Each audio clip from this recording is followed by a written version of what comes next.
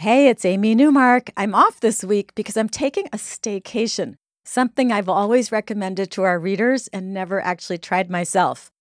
I hope you enjoy some of my favorite episodes this week, and I'll see you next week.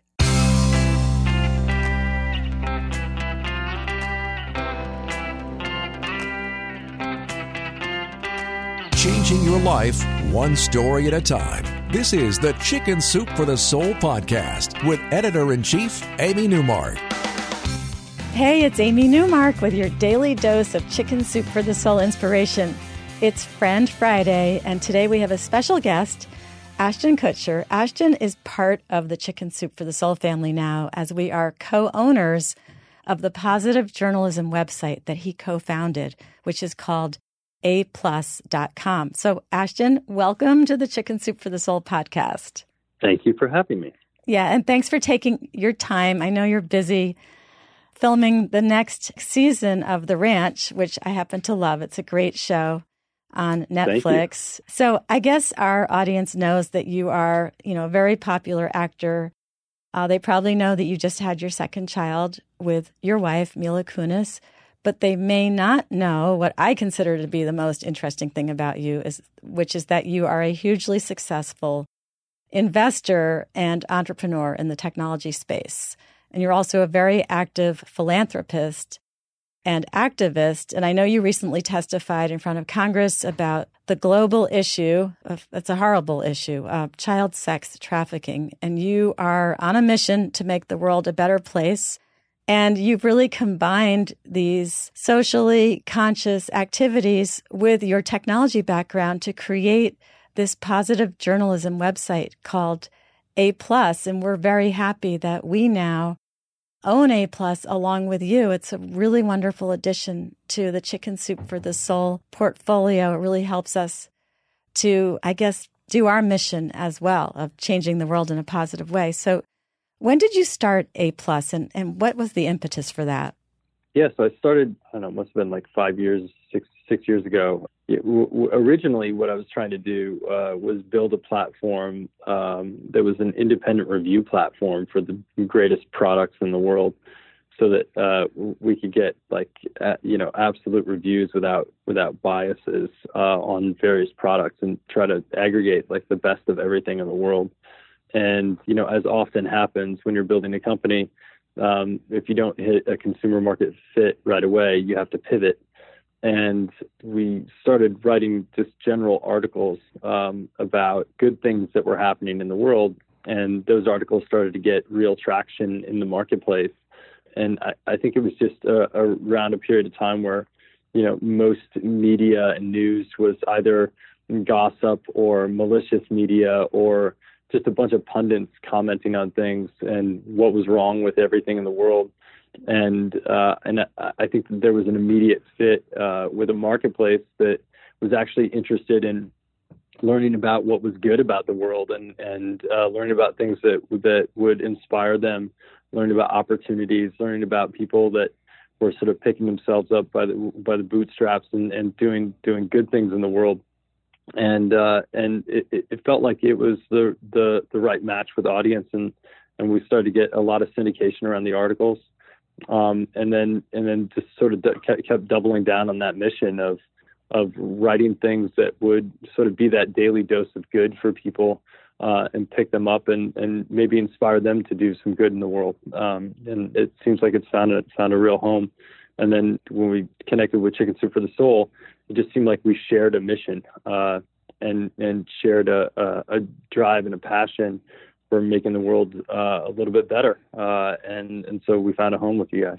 Yeah, it's great. And I know that the audience for A+ is mostly millennials, and I don't think millennials are getting their news from any of the traditional places anymore. So this is great because now we can reach millennials. So how do we do positive journalism, but it's not just about puppies? It's still serious journalism. How do we cover the serious issues of the day and still do it as positive journalism?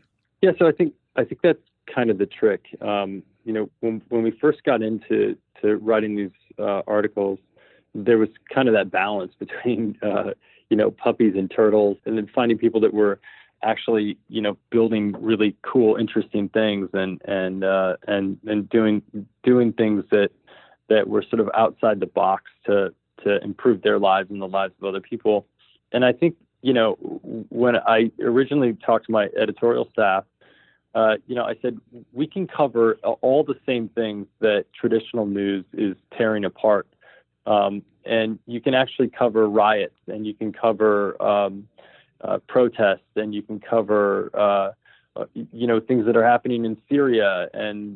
But instead of covering just the trauma of it and the blood and guts that kind of get headlines on behalf of other publications, you can cover the people in those situations that are doing the right thing, that are doing the better thing, that are doing the more inspired thing. You can cover the people that are finding their way out of poverty. You can cover the people that are doing peaceful protests and cover what their message is without having to put anyone down or tear apart anybody else's agenda. And that's kind of been the sort of hard and fast rule of the journalist for A+, which is don't be afraid to cover something that isn't a pleasant thing. Just find the inspiration in it and find the action item that people can do and find the impetus to share, because we are a social platform and all of our content is shared primarily over social media. And it's my belief that if you want people to share something over social, you have to give them an emotional attachment that is relative to themselves, where by posting that piece of content, they're representing a piece of who they are.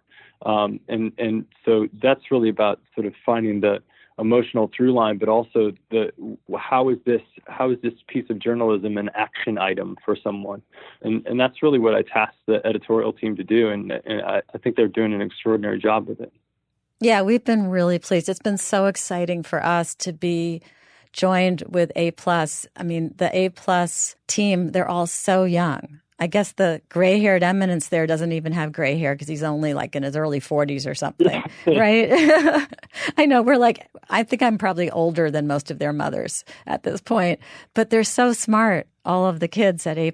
We've really enjoyed working with them. And I think they're probably changing what people are seeing on the internet. I mean, A+ is part of an overall movement, right? I mean, people are seeing different things on the internet now than they used to. And the news has become so much more personal, right? You don't show Syria overall. You show a white helmet, that kind of thing.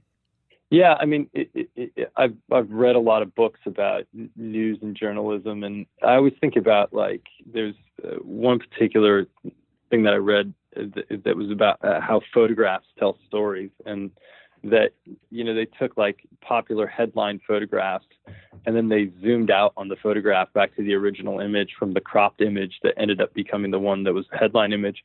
And when you zoom out, oftentimes the photographs are dramatizing scenarios with a bias just to actually get people to read it. And I think we try to zoom out. I have 3 stepdaughters that I was raising them while they were all going through high school.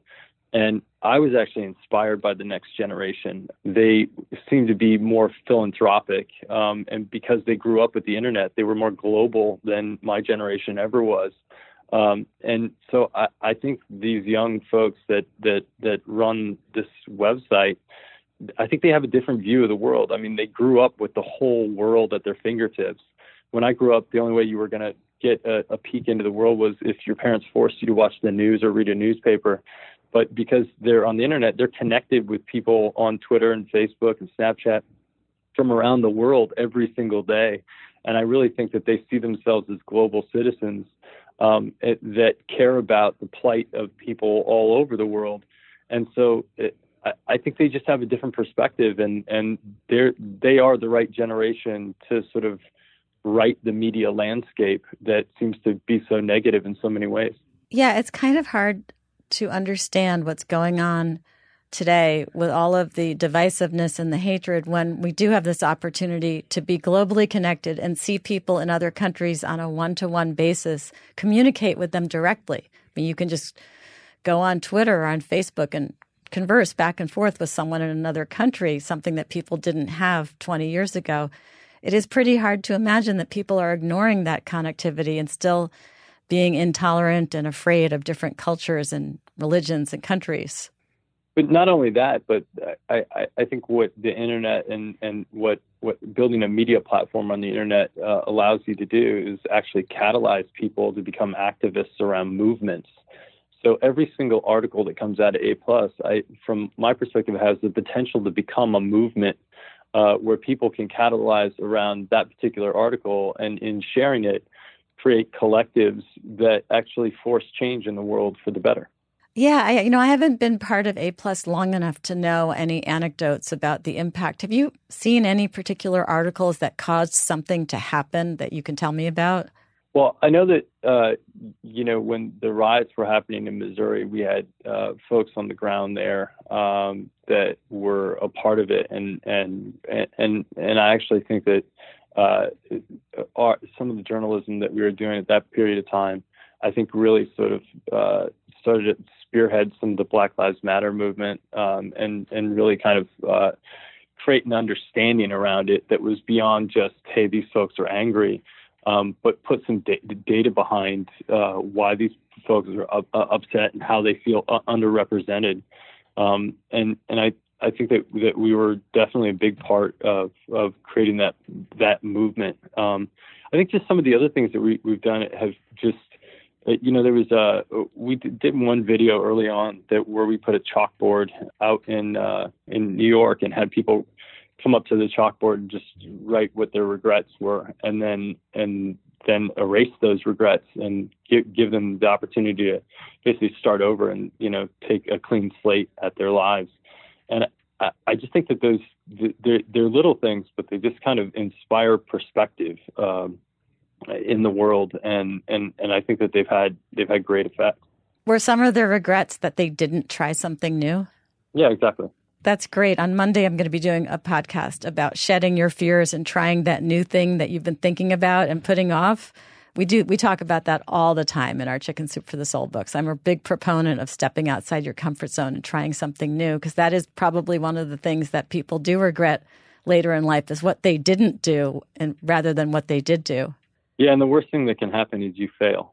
And the minute that you start to become comfortable with failure, you actually open up the opportunity to do anything you want. Oh my God, you're basically like promoting my next batch of podcasts, because I have another one that I'm recording today, which is about not being afraid of failure, because it's the fear of failure that stops you from trying things. And when you actually do try things and you fail, you realize that failing isn't such a big deal. Yeah, I read something once about like Michael Jordan's shooting percentage or something, like relative to the number of shots that he took, how many he missed.